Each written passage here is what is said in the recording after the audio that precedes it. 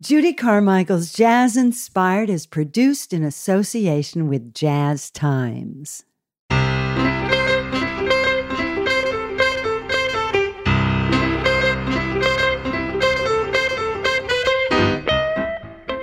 Singer, songwriter, poet Rachael Sage is inspired by multiple musical influences, everything from Broadway and pop to folk and jazz. She has a drama degree from Stanford and went on to a year with the Actors Studio. The New York Times describes her performances as alternately channeling her inner Fanny Bryce and a Jewish Nora Jones. I'm Judy Carmichael, and this is Jazz Inspired. Today we're revisiting my 2021 conversation with Rachael about her project Poetica, a spoken word and music collaboration with some of her favorite musicians, made during the pandemic through an embrace of new technologies and a desire to create something meaningful despite forced isolation. In Rachael's words, she produced this project with a laptop, microphone, interface, headphones, and ironing board with speakers on it, surrounded by various instruments. I asked Rachael if she already had the skills for such an undertaking, or if she learned as she went. Well, it was a bit of a trial by fire, to be honest. I considered myself to be very technically inclined as a teenager, back when everyone was recording, with ADATs and it was a whole other technology. But I really had never, womaned the Pro Tools by myself. So, there's nothing like a little bit of extra time to encourage you to finally roll up your sleeves and learn how to engineer properly. So, yeah, silver lining. I've talked to so many people about what they did during this time, and I can tell you that over and over, the people who did the best psychologically were the ones who dove in like you did and said, I'm going to learn something new, not just record something, but a lot of people have learned new skills during this time. That's true. And thrived with that. And I'm curious for you, do you feel that from now on going forward that you will record differently or think differently about how you record? Talk about that. That's a great question and very timely, actually, because I'm about to begin a new project that will, of course, probably take many months, but I'm just thinking about all those things now. And, I wouldn't say I'm going to throw the baby out with the bathwater as far as using, wonderful engineers and experts who help take things to a different level than I would in isolation. I really love just being able to focus on the production and the arrangement and the performance. That's already a lot. That's a triptych of things to focus on. So I think it'll be a combination. I think I went down a path that allowed me to get really creative and use the technology almost like another instrument. So I wouldn't want to remove that option. But I think for recording basic tracks, I would use an engineer. And then maybe they would break out stems for me. And then in my, in the recesses of my own creativity, when nobody's around and the lights are out, I can try all my crazy percussion ideas and beatboxing and keyboard parts, and, off the clock.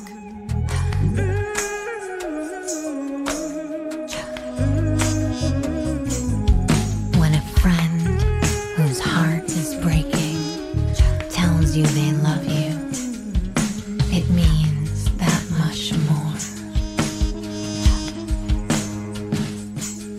Amidst soul's grief, the universe is off axis, yet voices still somehow ring pure, grounded as love becomes.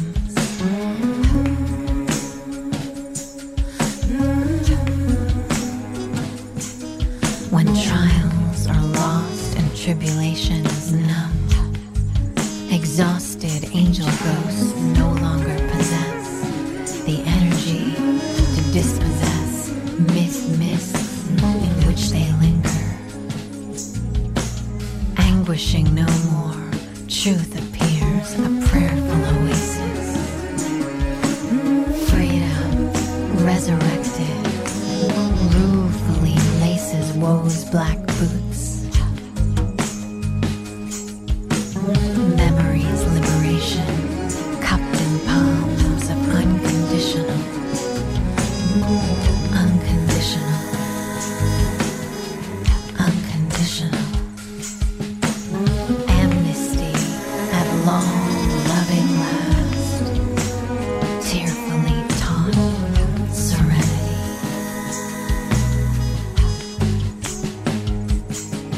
When a friend whose heart is breaking tells you they love you, it means that much more. Amidst a soul's grief, the universe is off axis, yet voices still somehow ring pure, grounded as love becomes when trials are lost and tribulations numb. Exhausted angel ghosts no longer possess the energy to dispossess mists in which they linger. Anguishing no more, truth appears, a prayerful oasis. Freedom, resurrected, ruefully laces woe's black boots. Memories, liberation, cupped in palms of unconditional amnesty at long, loving, last, tearful, taught serenity.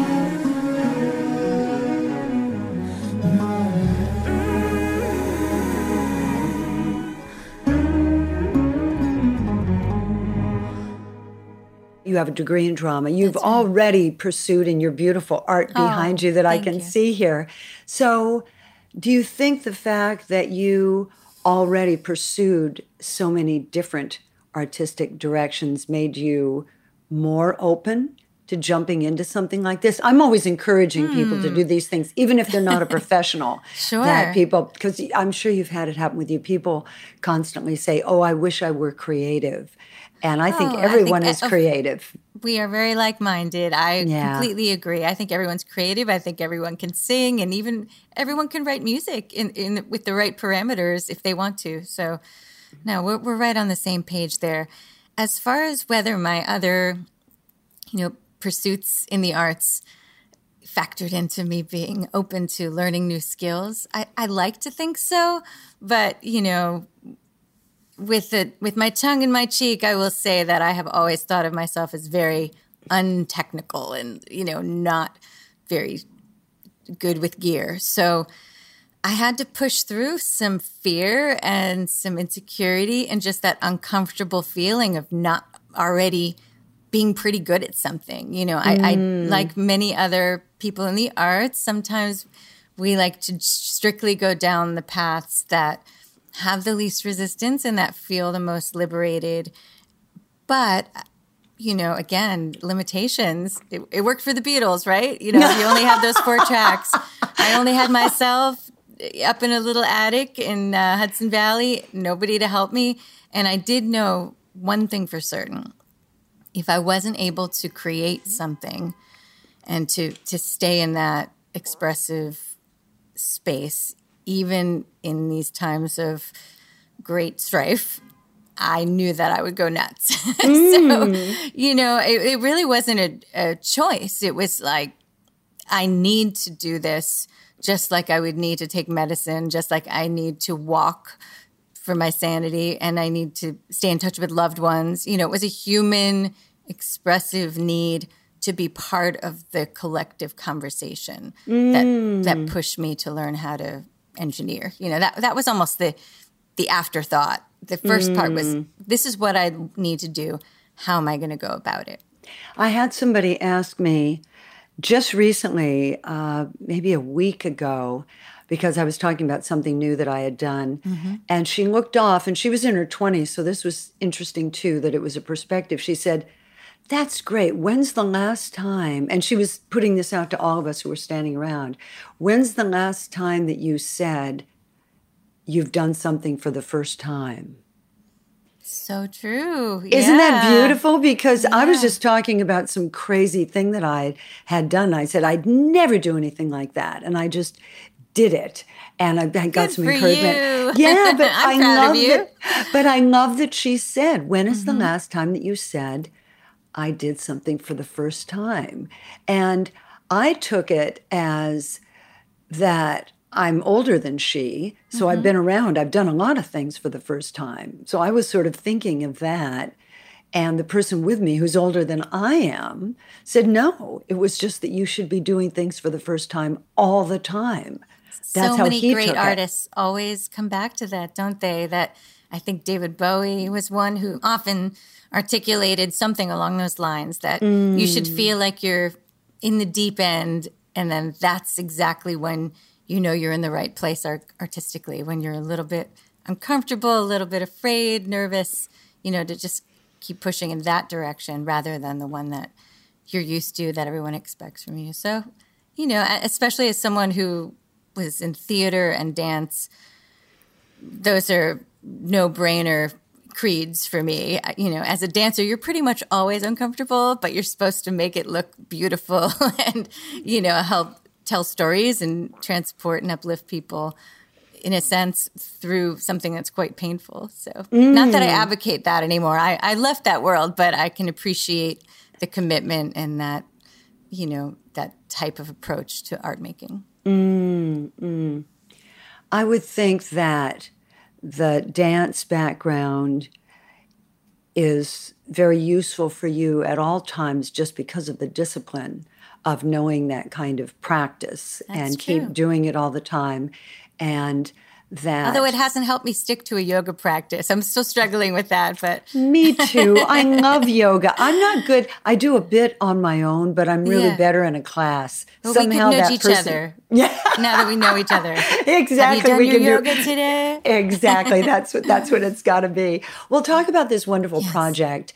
It's very cinematic and dreamy for me. I was really swept into it. And before we started, I told you that the track about your father especially touched me because they're all, just beautiful. And the mood of it and the music, of course, but the sentiment of it. And I was thinking, well, that's what everybody would want from a parent, that kind of support, non-judgment. I just loved it. Talk about this. It was really special. I actually was reluctant to include that piece in this Poetica collection because it is a bit different.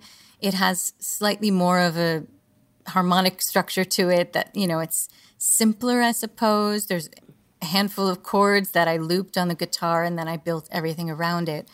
But it was the other collaborators on the project, including Dave Agar, who really encouraged me to include it because it is different. So, I wanted it to have a little bit more of an Americana kind of folk quality to it, almost like, some of the material from Glenn Hansard or maybe even Bruce Springsteen's sort of unplugged material. And, then that's why I wasn't sure if it fit. But by the time I got all the other players on it, I think it took it somewhere else. And, it's just very meaningful for me, especially because, unfortunately, my father has been having some health issues during this time. And while he's doing much better now, but while I was recording the piece, I suppose it was a way of, putting a prayer on this collection and just reminding myself how incredibly fortunate I am to have that support from my parent and both of my parents, but this poem in particular about my father. My father may not have been around a lot, but somehow he still managed to become my best friend, proving early on that adage of quality over quantity. People would ask me, isn't that hard with him away so much?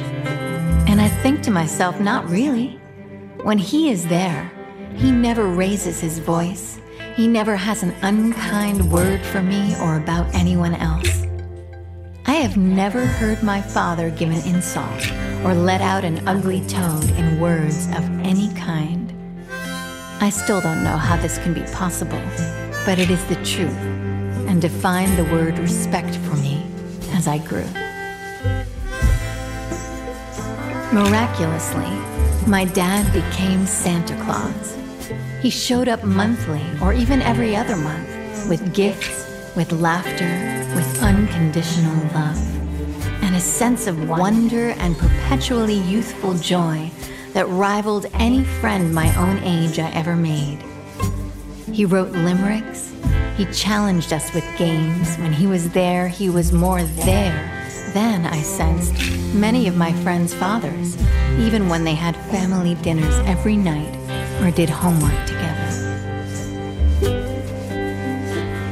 My father taught me the virtues of being independent, as long as you could occupy your time with something you truly, unequivocally enjoyed. He didn't only tell me this by saying it to me. In fact, he rarely used words to tell me much. I learned by observing his behavior and actions foremost. He embraced his life's work with zealousness, a straight line between a positive disposition, natural talent, and a practical nature. My father became my hero because he rarely seemed to succumb to negativity, disparagement, or any number of adult qualities abounding in teachers at school, counselors at camp, and among friends' parents when I'd visit them to play. I rarely heard my father arguing with anyone versus debating.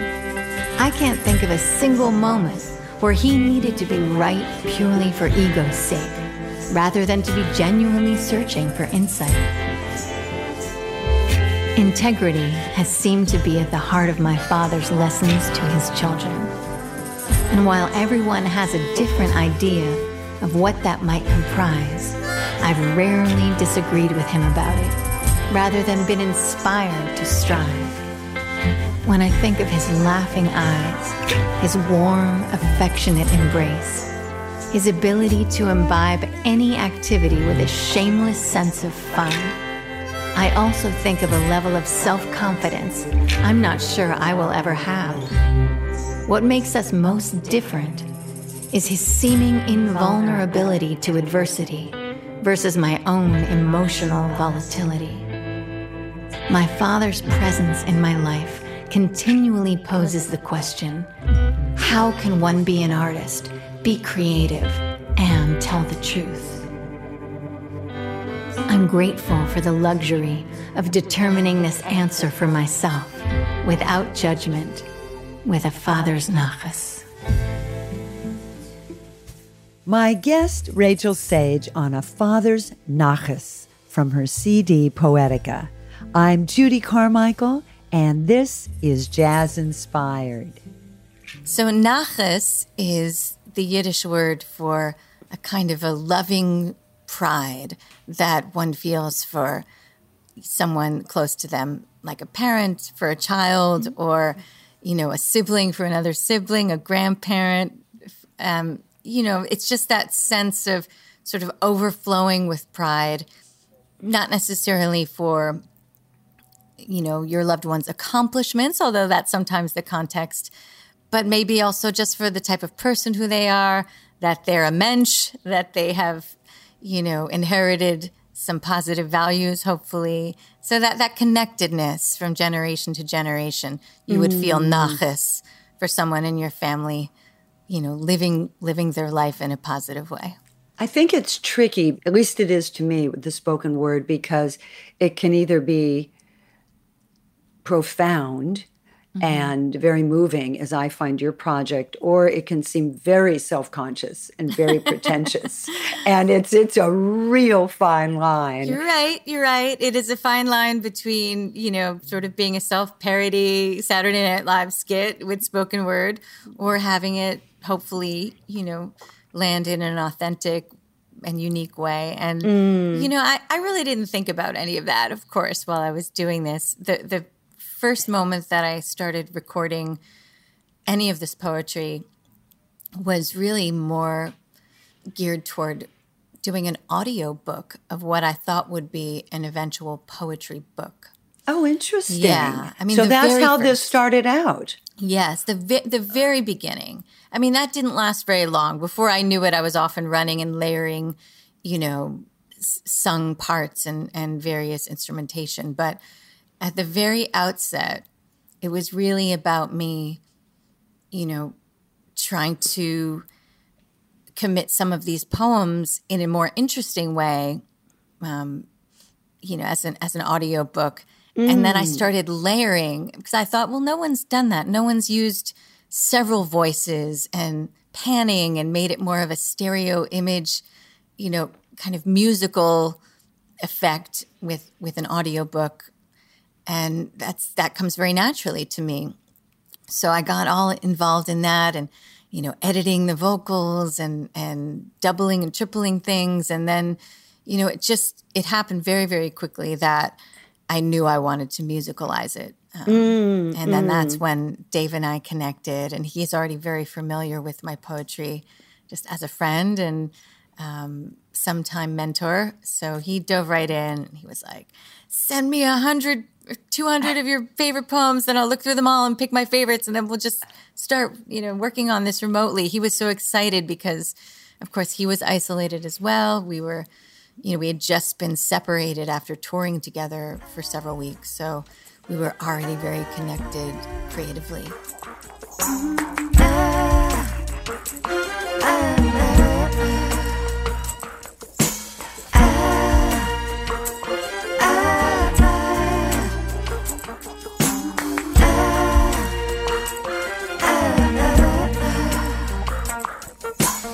Freedom, like I've never known. You hold so easily upon your lap. She fidgets and cries while in my embrace. But you, professor of calm, displace youth's sadness. And in so singing, make me whole. Yet knowledgeable is this siren of gall, that no man ever creates woman's power, so much as invigorates love's house of mirrors. The way the asthmatic appreciates breathing, so I'm ameliorated by your next thought. Thank God we are both ones of those who count parting as night's great elixir, bittersweet as bones.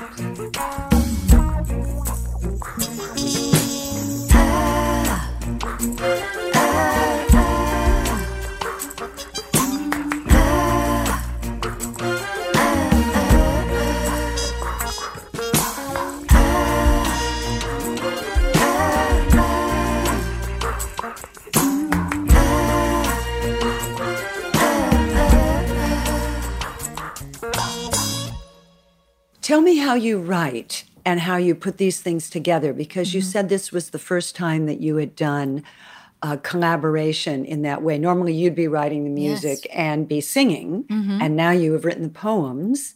And I read that you said that you enjoyed not having the structure of a tune in writing some of these, which I know as a lyricist myself, it's very different when you've got the music, that the puzzle pieces you're fitting in, and now you were completely free. But talk about the music and how you collaborated on that, because I was really interested in that. Oh, thank you. Well, I guess I'll just go back to the first few pieces that I worked on with Dave. And how it really worked was just, I would lay down my vocals. I would usually do 1, 2, or 3 full performances speaking the poem into my fancy new mic that I bought from B&H at the beginning of the pandemic upon the advice of another engineer. And, I was really, at that point, I was experimenting more with the sound. I tried a regular pure sound, and then I tried that bullet mic that, kind of sounds like this, where you put your hand in front of your face and gives it sort of a 1960s feel. And so I was layering my voice in that way. And then the first piece, Unconditional, I actually started layering a sung melody line.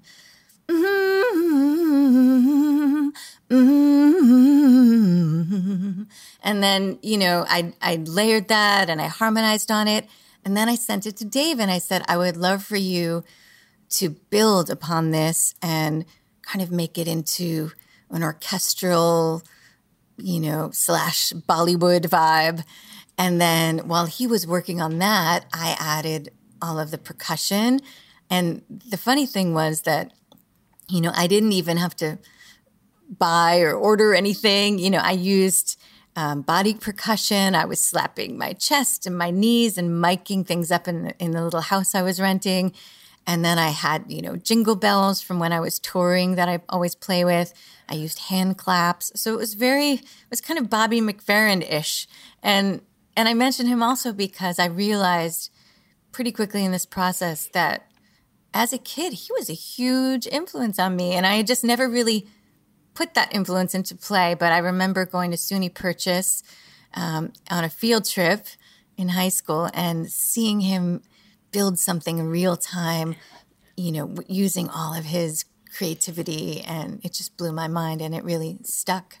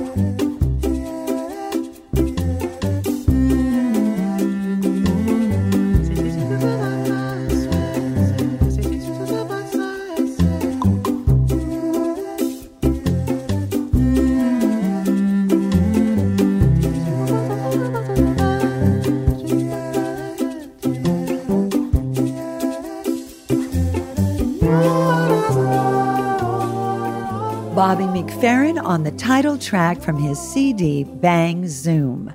I'm Judy Carmichael, and this is Jazz Inspired.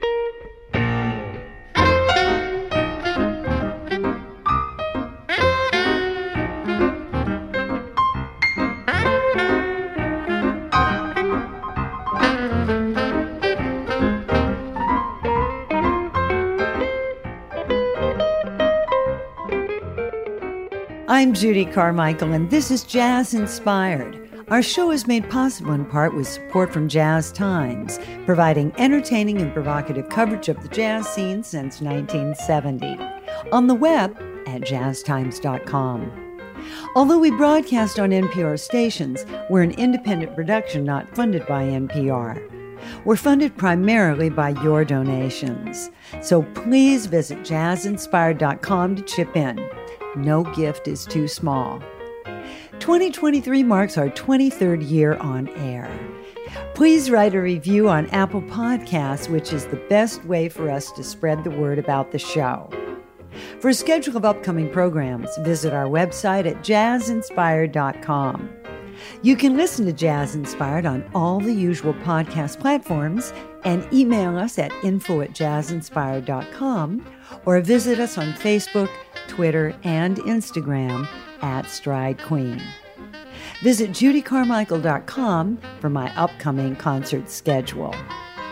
My guest, singer-songwriter Rachael Sage, brought me a favorite Nina Simone recording.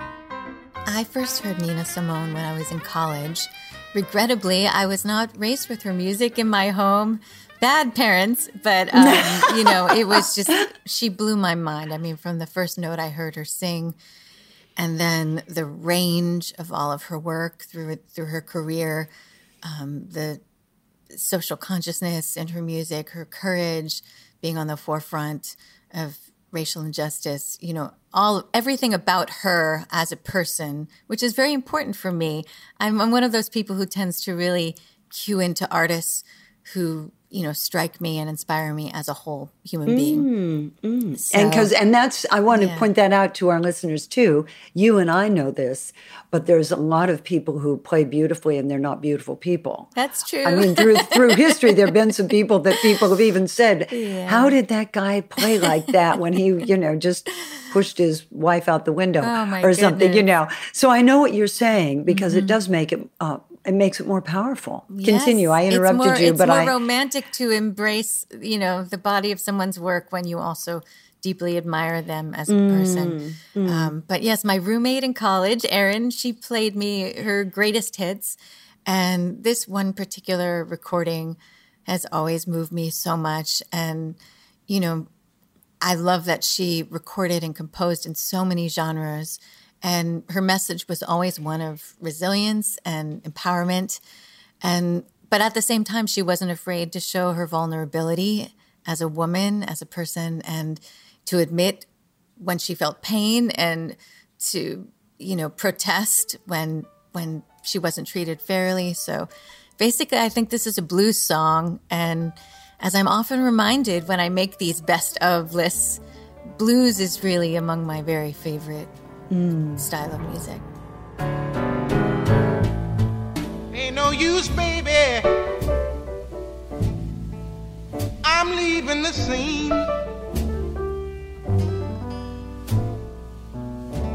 Ain't no use, baby, you're too doggone mean. Yes, I'm tired of paying dues, having the blues, getting bad news. Ain't no use, baby.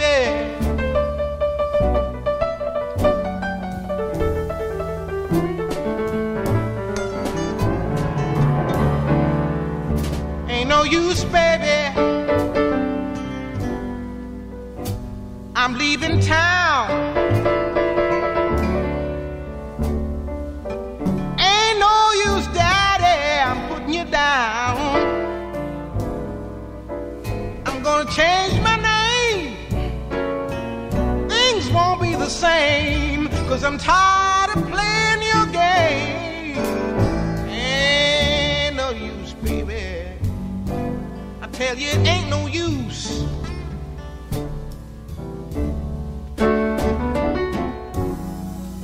I tried all these years, Lord knows I've tried. Yes, and I cry deep down inside.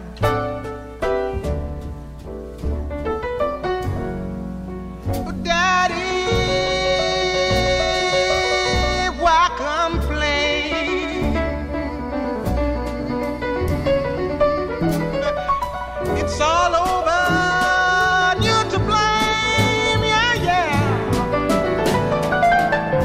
Ain't no use, baby, shed them tears.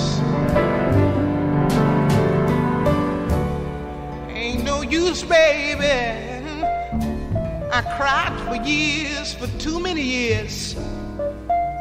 You done had your fun. It's all over and done. Now I gotta run. You done had your fun. Ain't no use, ain't no use, ain't no use, Daddy, ain't no use.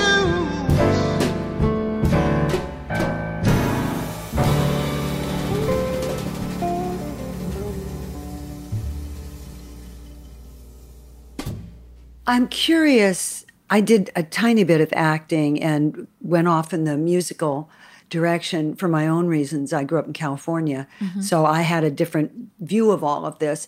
But I'm curious for you because your degree is in drama, so you were thick in it and decided to go in a different direction.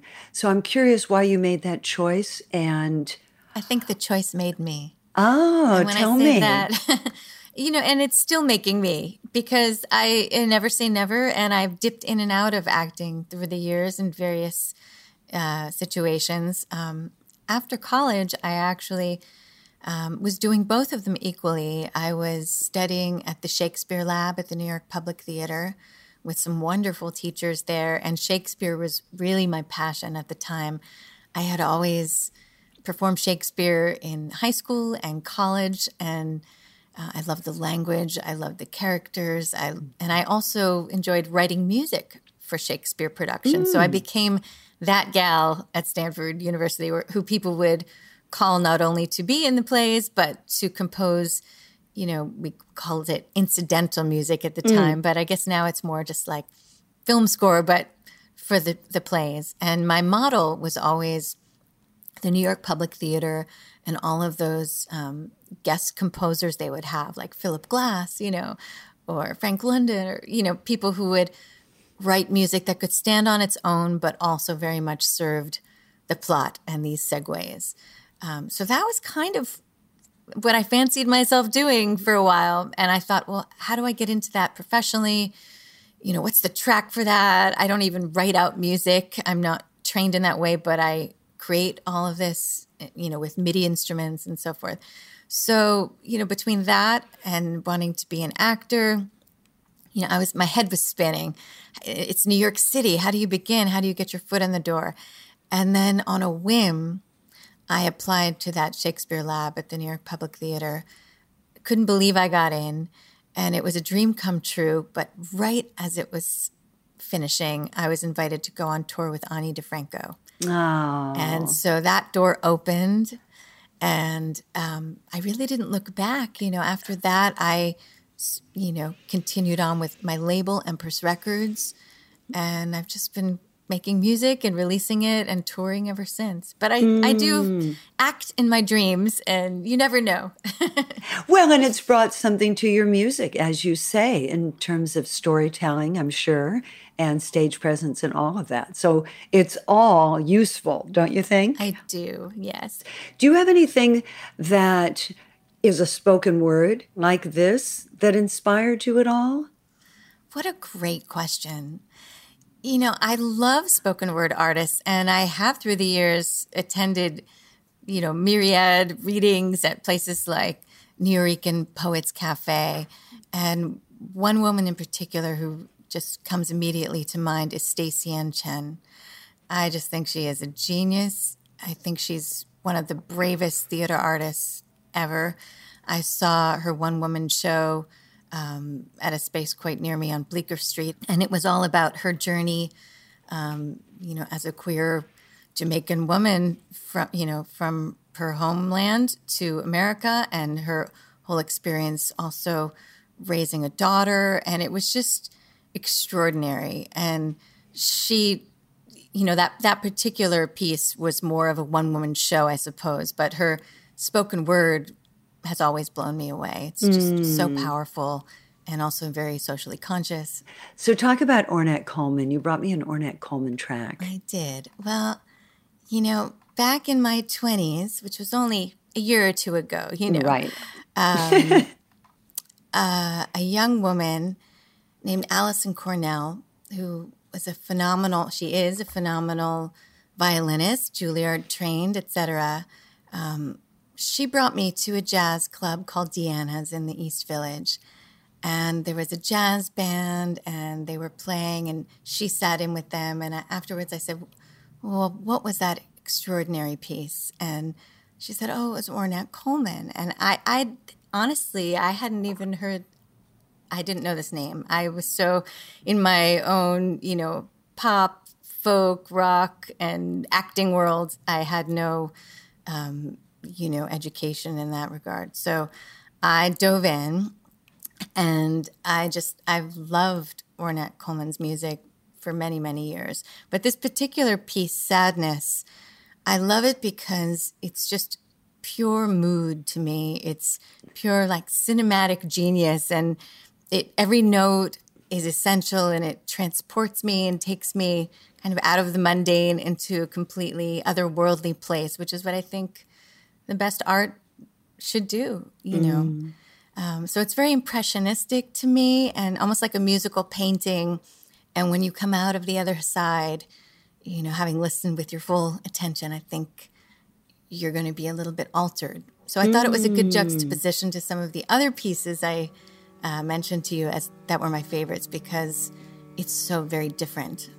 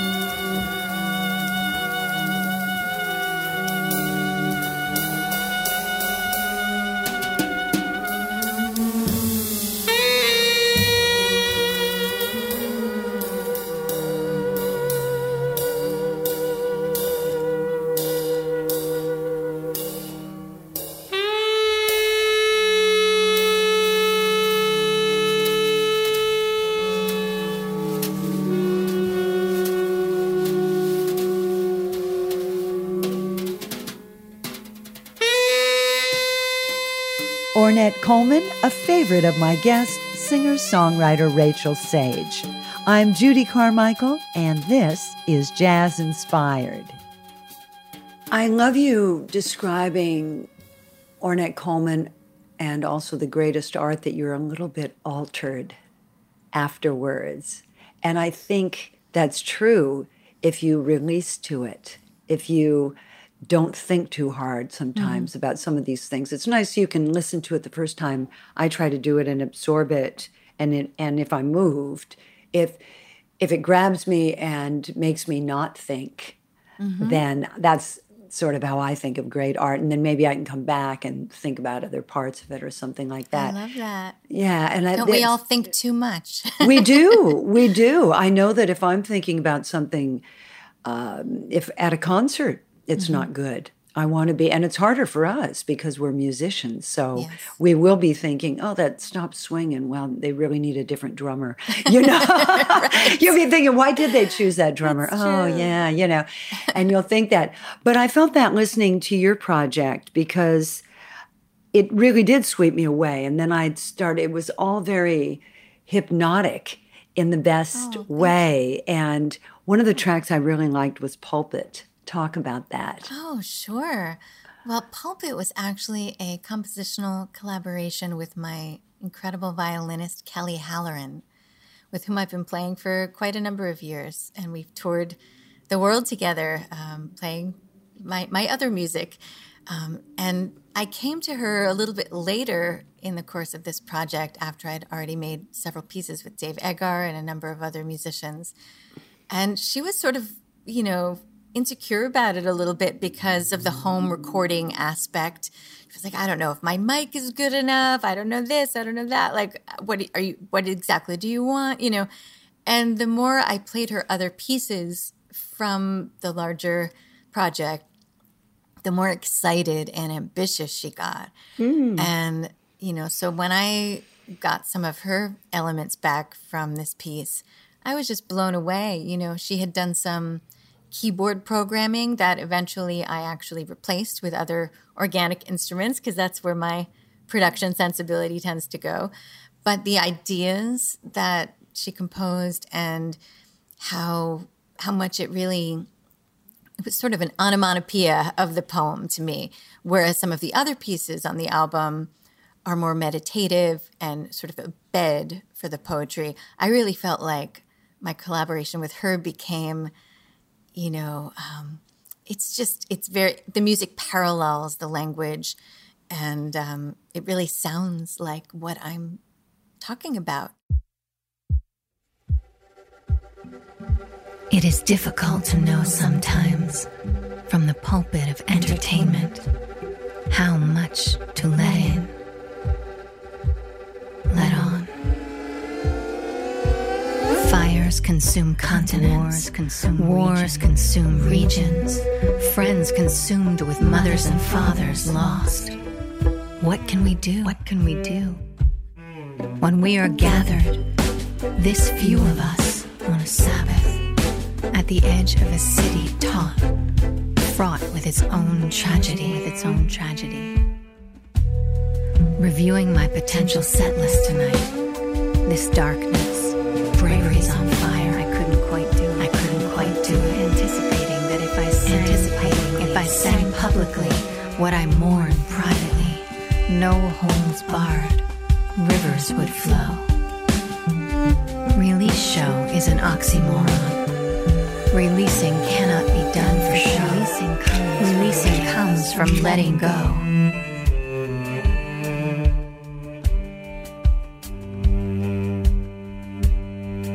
Sometimes, as Joy confided tonight, playing music is so hard, but not playing is not an option. So I will rest my eyes, grateful for the opportunity to gather generous listeners to the palm of my heart. Hopefully, hope comes through, even when life cannot imitate art. Pulpit was a poem that I wrote in January of 2020. So that's, just before all of this happened. And it was the last gig in New York City that I played at City Vineyard with a wonderful singer-songwriter named Joy Askew. And I remember that right before that gig, there had been another one of these many horrific mass shootings. And we'd all been reading about it in the news, and that was in our minds and in our bodies, and we were very heavy from this. And you show up to a gig, and as you know, you try to shed all of that. You try to pretend you didn't just watch the news, and you're loading in and you're greeting people, but it was in all of us. And so that particular piece, it felt like it gained a new meaning during the COVID, situation, because I could have just written it at any moment during that time. Just kind of how do we continue to play? How do we continue to do what we do, what we love to do when it is so hard, which is a lyric, one of the lines in the piece. And I really feel like the music is kind of pushing through that to a joyful place by the end. How songs are born. I love the line, depending on your interpretation of time. That's just wonderful. That just coming at this different ways. Talk about this piece. How Songs Are Born was a really quite a practical poem that I wrote, because there have been many people, not many, but a handful of close folks in my life who've asked me recurrently, how do you write songs? Where does this inspiration come from? And I really wanted to somehow capture that in a poem versus explaining it and then just have it out there in the ether and always be able to point to it. So, the good thing about... Because we're always explaining. We're always explaining. I love it. No, and then when you're explaining, you're like, is this really even true? Like, is it more magical than what I'm explaining? It's ephemeral. It's mysterious. Sometimes you meet an equally strange kindred spirit. Someone you may have known, in another life, long ago, or maybe only seconds prior, depending on your interpretation of time. The meeting itself is a kind of misguided magic. What are the chances of changing mundane's mind? Especially on a weekend, when life's symbolism's in a stupor, searching for something graspable, concrete. Still, in the wake of cynicism's eye, you may be swept up into spiral staircase-like questions of the holiest, most irrational kind. And only then, ill-fated, is it time, since you asked, to sit down, shattered by the looming sound of no, and imagine what yes would taste, look, feel like, for the sake of simple sanity, yes, this echo of what? Ping-ponging it is how songs are born. My guest, Rachael Sage, from her CD Poetica. I'm Judy Carmichael, and this is Jazz Inspired.